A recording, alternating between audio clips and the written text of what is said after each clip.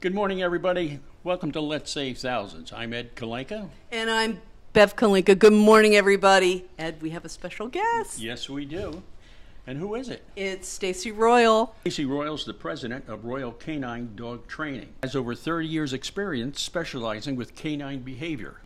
And our listeners can contact Stacy at www.royalletterk9.com or her email at info@royalletterk9.com. Stacy, I'm super excited to have you here.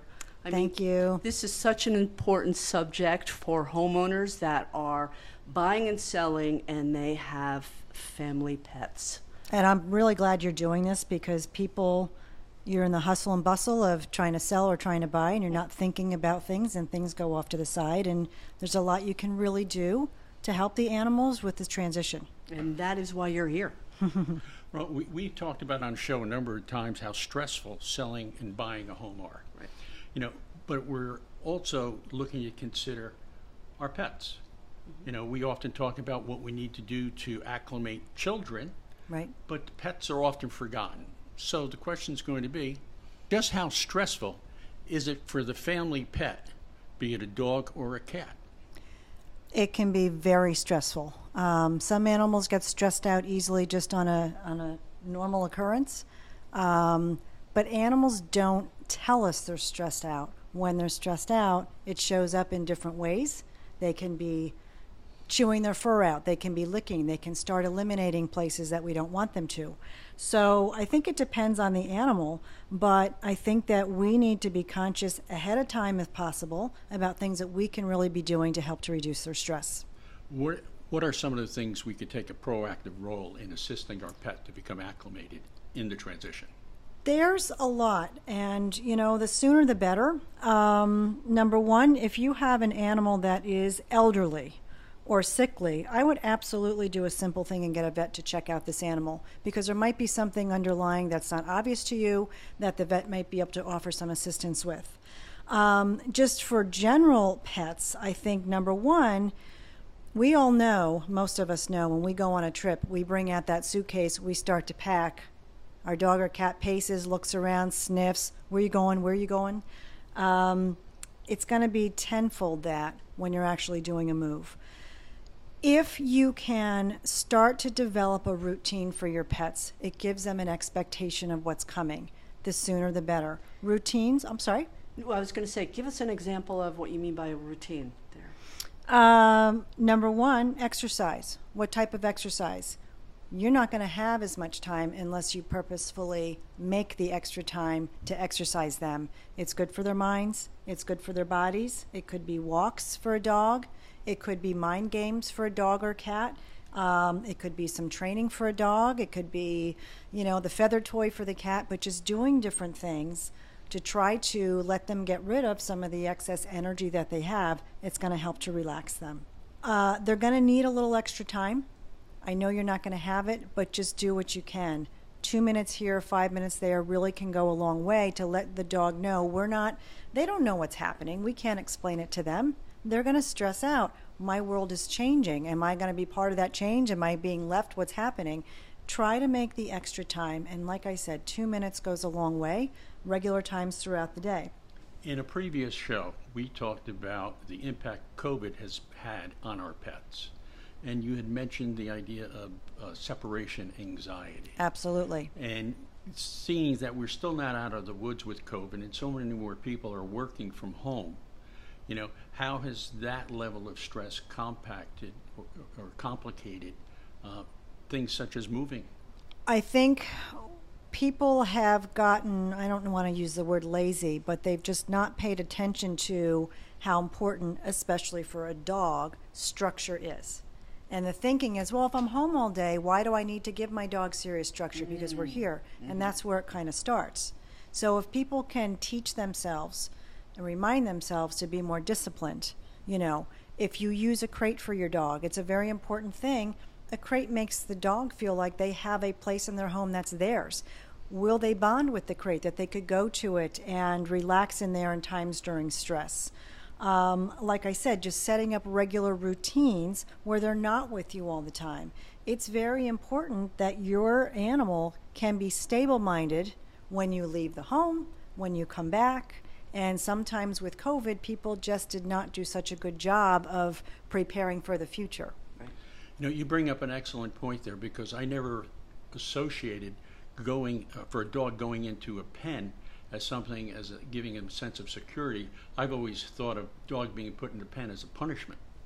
Right. It's not a punishment. They really are den animals. Every once in a while you come upon a dog that you will not have that favorable outcome.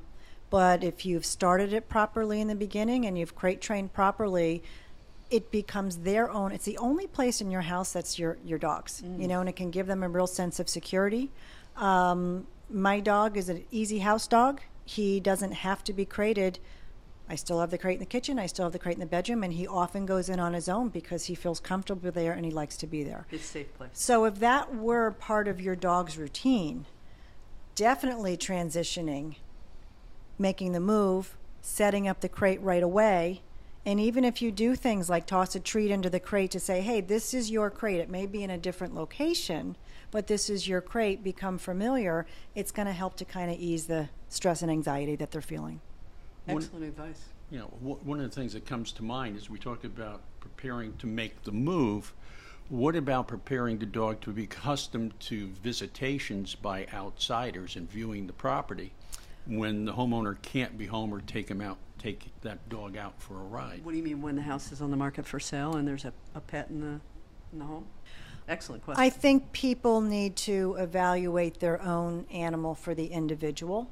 You know, obviously, if you have a dog that does not like strangers entering the home, perhaps the dog shouldn't be there. It's just going to add a whole bunch of stress on everyone, and you're going to lose the sale of selling the house.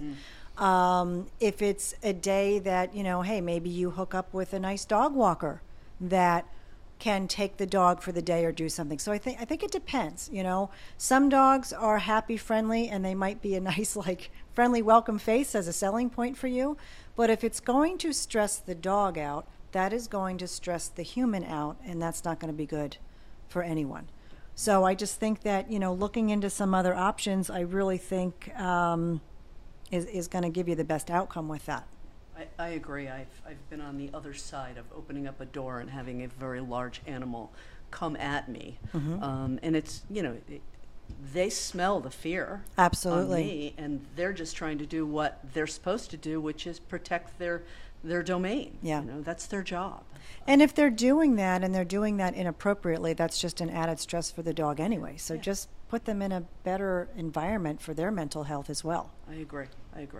You know, one of the assumptions people make sometimes is that my dog is very friendly, he's never bothered anybody, but that never takes into the equation those homes that are visited by small children who don't know any better and can be aggressive or can act out in such a manner that effectively spooks the dog. Right. And it's just not fair to put the animal through that as well. I mean, people need to be realistic.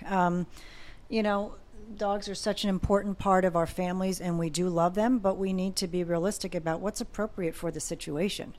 And, you know, I think it's totally reasonable if you have a nervous dog, if you have an aggressive dog, that dog does not need to be part of the process. You may be nervous just because you're feeling some angst because you're selling your home. And that's got to be a stress on the humans, I would imagine. You're changing something that's familiar. Indeed it is. You know, so the dog, that could cause the dog to stress out because they're just feeding off of you. Yeah. But that's a great point to bring up. So, Stacy, let me ask you, what are the ways for us to help prepare our pets for the move? Well, I think, again, it depends on how much time you have. I think that if you can get into those routines, you can work on the exercise. You've already cleared things with the vet. Sometimes there are some natural supplements that can even be considered. I know of a supplement that's called Life's Changes, and it even helps for when there's a move for a dog or a cat. That can be helpful. It's all natural. But there are just a variety of things. You can always check with your vet, but things that you're kind of preparing. And again, get your schedule and routine in place, because you don't want that to completely change the second that you walk through the door of the new house. So whether it's going to be bumping up your exercise, whether it's bumping up your walks, playtime, mind games, try to do it ahead of time, maybe some more crate time for the dog, so that you've kind of prepared, so it's not like this not only brand new house, but brand new way of living once you walk through that door. Well, oftentimes when we're selling a property and it goes under contract, then the potential owners will bring additional family members, will bring children. What about the idea of bringing the pet to the house so you can become acclimated? I think that's really going to be determined by what the situation is. So in some situations, you're not going to be allowed to bring your pet ahead of time. But if, for example, you're doing construction on the home and there's a little bit of time before you move in, absolutely. Can you bring that dog over on leash? Walk the dog through. So introduce the dog to the house while the construction's go. Great As idea. soon Great as you idea. can. Now, keeping in mind, if there's construction, can your dog handle the sound of a nail gun or banging and all that? So these are other things to consider. But the construction people aren't going to be there 24/7. So walking them around, a dog, especially on leash, make sure if you do it during construction time, active construction time with a dog or a cat, absolutely make sure everybody knows to keep those doors closed so nobody slips out. It can be a very stressful time for them, and they may want to scoot out and run to their old original home. Oh. If that's an opportunity for you to bring them through ahead of time, absolutely. The more you can do that, the better. Bev, I have to say this brings up this concept of being able to have pet walkthroughs. I think this is No, important. Ed, We're, no, we're, no. We're on to something here. No. Can you just picture? I- I can picture the seller with ready, waiting for an agent, the buyer and the buyer agent to do the walkthrough, and here comes the buyer with their Rottweiler or their German Shepherd, and they're ready to do the walkthrough. No. I foresee pet first right of refusal contingencies coming up. So this is pretty interesting. So the next question we have is how do we handle moving day? I know you just talked about being able to get the pet in and if there's construction, but moving day is crazy Right. when you make that transition. You've got movers coming in usually a couple of days before. They're packing everything. They're taking half the stuff out. I mean, talk to us. I think that, again, you've got to look at what type of pet your pet is. If your dog gets stressed out easily, then I think a dog walker, a friend to take the dog, whatever, get the dog out of the situation. And same thing for a cat. If it's too stressful, that's not really a good way to start off life in the new home. Yeah. So that would be the best thing. I know in the past, not too long ago, I had a client that said, "Can I just hire you to be with my dog? My dog." And I did, and I worked the dog. We did some training exercises. We were actually there while the movers were there, so he could see some of the dog, meaning he, could see his old stuff being moved into the new home.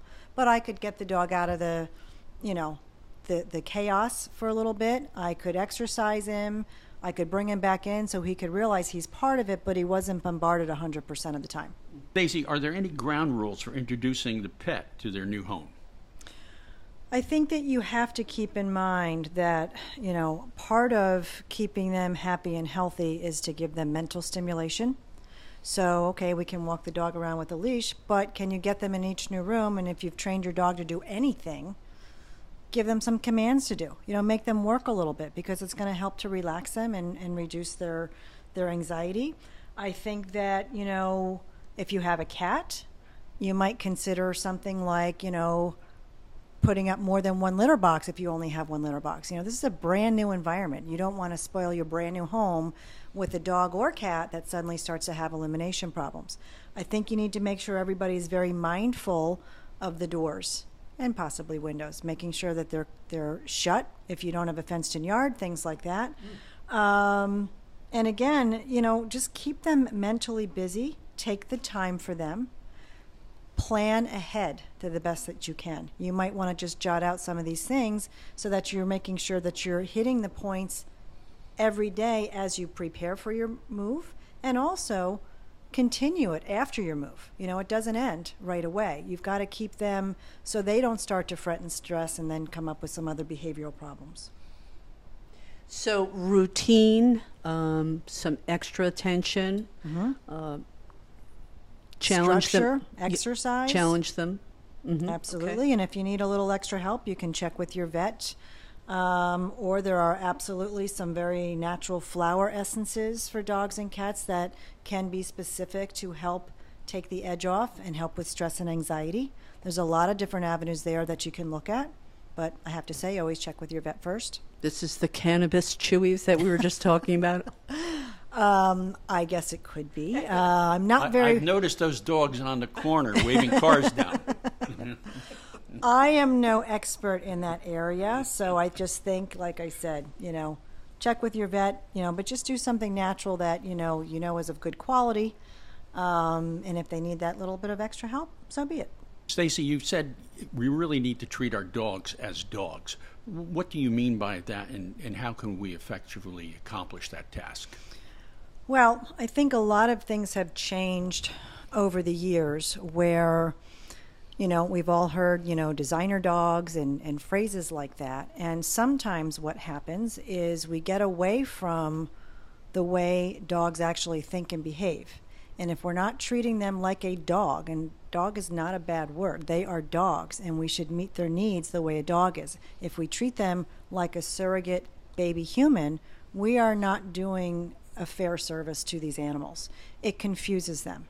Imagine if, a child was treated like, a cow, and that's the way you treat it. I mean, it's the same kind of thing. These dogs, they're very smart.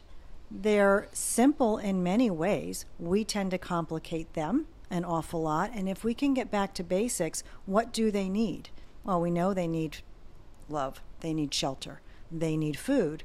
But if we're not working with them mentally, most of these dogs, somewhere in their lineage, were bred for a specific purpose. Right. Many of these dogs are not used for that purpose. That's okay, but you need to find other ways that you are meeting their mental needs as well as their physical needs, because you're going to have a much happier, healthier dog.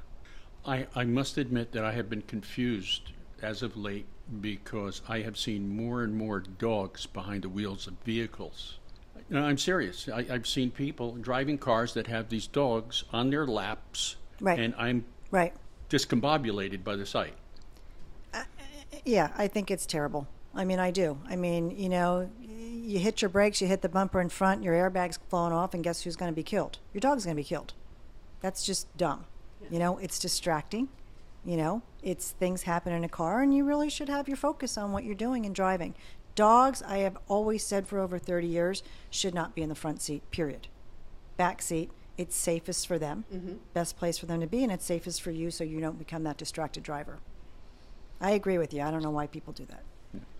Hey, Stacy, can you explain what a designer dog is? I'm not sure, I hear that a lot, and I'm not quite sure I understand what it is.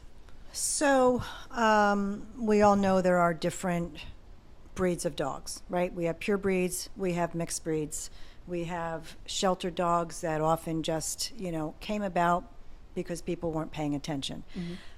The term designer dogs has come about, and kind of its loose meaning is that people have purposefully taken 2 different or more, 3 different, 4 different specific breeds of dogs and bred them together to get kind of a fancier, newer outcome. So there's a lot of that on the market. So no longer is it, well, you buy a pure breed or you go to a shelter. It's now you have this opportunity that you can look on the internet and get basically any type of mixed breed of dog that was purposefully bred. We talked about designer dogs. What about rescue dogs? Oh, love the rescue dogs. They need homes. They need homes. You do need to be careful. You want to do a little research. Maybe if you're not prepared yourself or you're not educated in the field, you might want to get a little help, because with rescue dogs, occasionally they'll come to you with some issues, but more than likely you will wind up with a dog that just wants to be loved, have a forever home. You can do things with you. There are so many out there that it's such a wonderful, wonderful option for you to really rescue a dog that really is in need. Hey, Stacy, where would our listeners be able to find a rescue dog? I mean, how do they there's a few great places. One is petfinder.com. Okay. And you can see a tons of animals, and you can see what's in your area, what looks good to you. There's lots of local shelters around, and there are even a lot of rescue groups that have popped up recently, and they have people that will foster the dogs for them. So the dogs don't always have to stay in a shelter. They can actually be in someone's home. They're getting life experience with a family, perhaps with kids, maybe with other animals. Gives you a little more information. So I'd start with petfinder.com, and then I'd go from there if you don't have a local shelter nearby. All right, that's good information. One of the questions that comes to my mind is when you're going to a shelter, people seem to want to levitate to always adopting a puppy rather than a mature dog. What are the benefits of adopting a mature dog? You don't have to housebreak. You don't have the nipping, teething. You don't have the watching 24/7, then they're not chewing up your furniture.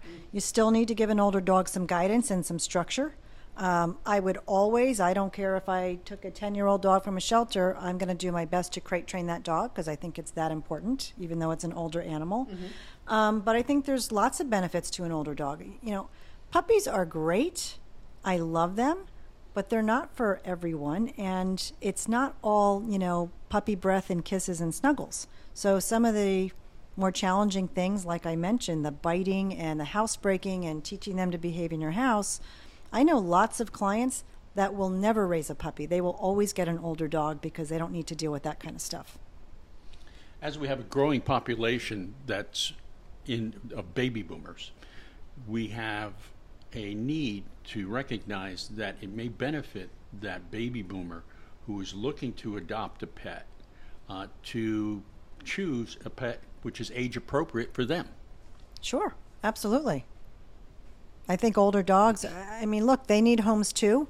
And sometimes, you know, I see loads of things because I'm involved with a lot of different chat groups or communities, you know, dog show people, dog people, breeders, whatever, that, you know, sometimes you can find a dog that might be 6 years old, perfectly lovely, and the owner passed away. Right? So nothing wrong with the dog. Right. The dog just says, I need somebody to love me because my best friend left me. Right. So absolutely, I think sometimes that's the best way to go. So we talked about designers. We talked about rescue dogs. Can we chat about pure breeds for a minute? Absolutely. Loads of pure breed dogs out there that were bred and their lineage honed in for a very specific purpose. So if you select a pure breed dog, it's a little easier maybe to select a dog that fits your lifestyle, whether you're active, whether you're not active, you like to go hunting, you like to run with your dog, you just want a couch potato. The important thing if you go with a pure breed dog is to really do some research to get to a good breeder. A good breeder will back up the puppies that they produce. A good breeder will make you sign a contract that if for any reason you cannot keep this dog, the dog goes back to the breeder. Oh. The breeder wants the dog to be put in a forever home, but they have put some things in contracts to safeguard. A good breeder will also spend a lot of money, their own money, to do genetic testing, because what they care about is that the product that they are getting to with these dogs that they are breeding is a healthy, sound dog that looks and acts like the breed that they're supposed to be. And it's really for a good breeder. Let me tell you, they do not make a lot of money on these dogs. It's a labor of love, and it's their blood, sweat, and tears, and helping to whelp puppies and helping to raise puppies and perhaps do temperament testing on the dogs, deciding what age is appropriate to let the dogs go to the new home. So as a follow-up, how would our listeners find a breeder for? One thing you can do, a starting point, you could go to the AKC's website, akc.org. That stands for the American Kennel Club. Okay. It doesn't mean that every breeder listed on their breeder directory is a good breeder, but it gives you a starting point. Something else you can do, and don't underestimate this, is go to a dog show. Look at different breeds. You can narrow it down to a few breeds. Talk to the people showing the dogs, whether it's a handler, a breeder, or an owner. They know this breed inside and out. They're not going to try to talk you into their breed because they want the breed to be appropriate for its human. So you should match up personalities. Absolutely. Okay. It's not just about looks. Okay. Okay. Ed, do you have any more questions for Stacy? I think this has been very informative. We've learned a lot. Stacy, we thank you so much for joining us. It's been wonderful, Stacy. Thank you so much. I appreciate it. And where can we reach Stacy, and how can our listeners get a hold of her? Right. So Stacy is available at. So Stacy Royal can be reached at www.royal9.com. Her email address is info@royal9.com. And Stacy, this has just been wonderful. Thanks for having me. I appreciate it. Thanks, everybody, for joining us this week in Let's Save Thousands. We look forward to you joining us next week. You can find this episode and more on Spotify's Let's Save Thousands, or go to our website at letsavethousands.com. If you're thinking of buying or selling, reach out to us at kalinkateam.com or call us at 973-670-8338. Have a great week. And Ed, that's a wrap.